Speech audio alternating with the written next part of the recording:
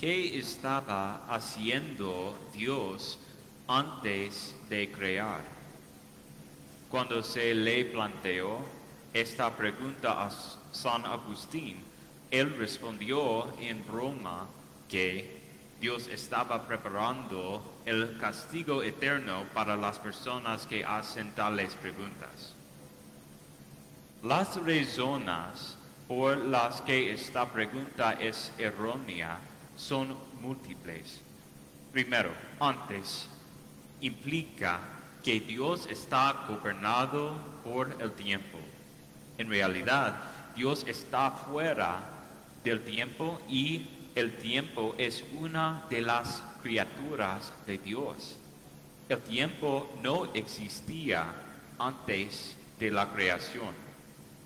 En segundo lugar, implica que cuando Dios creó, de alguna manera Él cambió. Sin embargo, debido a que Él es perfecto y nunca cambió, Dios no comenzó a hacer nada. Siempre fue y siempre es el mismo. Considere esta analogía de cómo creó Dios sin que Él mismo cambie. Imagina que estás conduciendo por una carretera. Acaba de llover mucho, por lo que hay charcos de agua a lo largo del costado de la carretera, especialmente en las partes bajas del terreno. Pero ahora las nubes se han ido y ha salido el sol. Mientras conduces por la carretera, notas que el sol se refleja en los charcos de agua. Cuando aparecen los charcos, también lo hace el reflejo. Cuando el terreno es más alto, los charcos desaparecen. En esta analogía, el sol representa a Dios. Siempre está presente independientemente. La creación es como el reflejo del sol en el charco de agua. Aparece cuando lo hacen los charcos y desaparece en tierra firme. El sol no cambia, solo la presencia del charco. De la misma manera, Dios no cambia. Su luz se refleja en la creación cuando la creación nace. Es la creación y el charco lo que cambia de la no existencia a la existencia. Dios y el sol no cambian. Pasemos ahora al credo para comprender mejor la fe en la Trinidad que profesamos en cada misa. Cada línea del credo combate una herejía particular y es sorprendente cuántas de estas herejías existen todavía hoy en nuevas formas. Cuando decimos, creo en un solo Dios, Padre Todopoderoso, Creador del cielo y de la tierra, de todas las cosas visibles e invisibles, profesamos que Demiurgo creaba todas las cosas materiales visibles y era malo. El gnosticismo se puede encontrar en muchas formas hoy.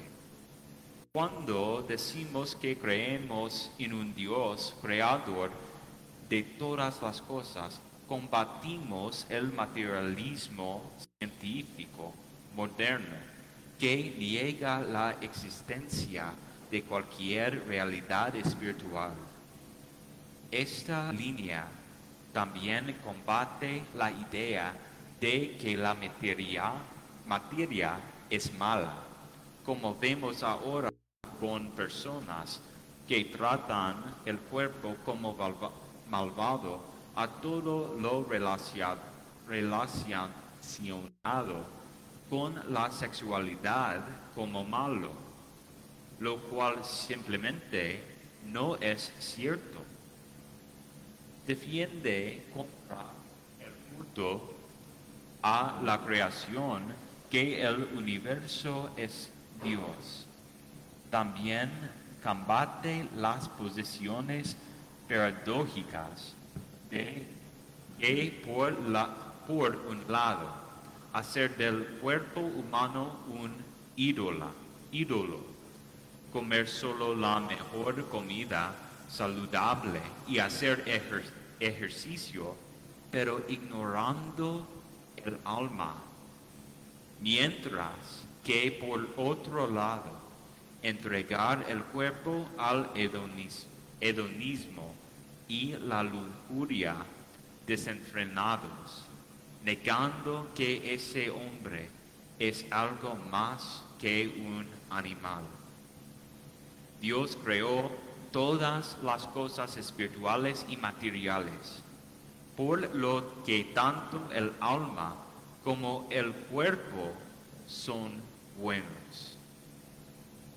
Cuando decimos, creo en un solo Señor Jesucristo, Hijo único de Dios, nacido del Padre antes de todos los siglos, profesamos que el Hijo que se hizo hombre existió desde toda la eternidad.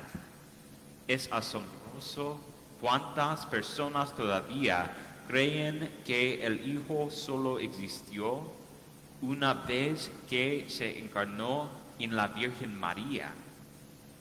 Recuerde, Jesucristo es Dios. Sé que esto suena simple, pero recuerdo haber trabajado en una parroquia y le hice una pregunta a cada clase de educación religiosa desde el kindergarten hasta el 8º grado. En cada clase, cuando se le preguntó, ¿es Jesús Dios? Más del 40% se equivocó y dijo no. 40%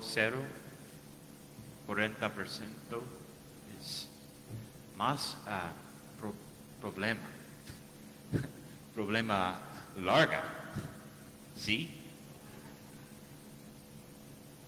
Cuando decimos Dios de Dios, luz de luz, Dios verdadero de Dios verdadero,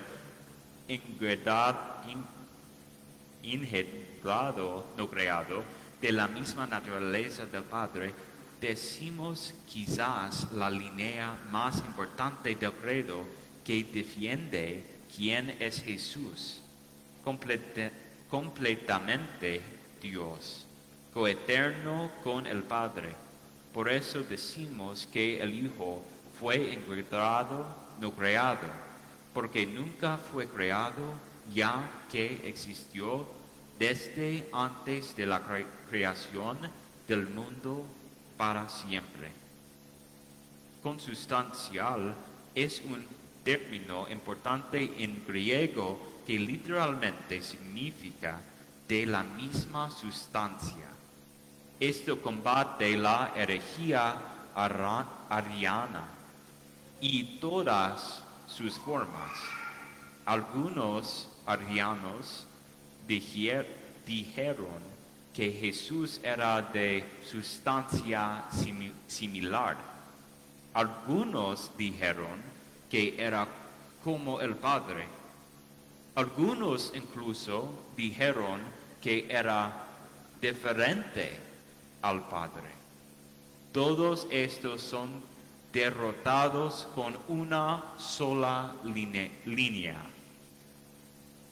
¿Por qué decimos Dios de Dios, Dios verdadero de Dios verdadero? ¿No es redundante? No, Lamentablemente, porque algunos arianos en realidad dirían que Jesús es Dios, pero solo el Padre es el Dios verdadero. Interesante, ¿no? Puedes creer este lío. Nosotros, los cristianos y nuestros hermanos y hermanas protestantes, incluidos, damos por sentado cuánta sangre y tinta se derramó sobre este credo. Es por eso que sola escritura sola, no funciona. Los arianos estaban usando las escrituras, las mismas escrituras que tenemos hoy para tratar de probar su punto.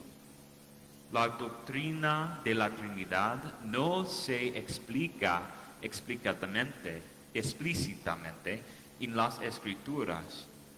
Se necesitaron 300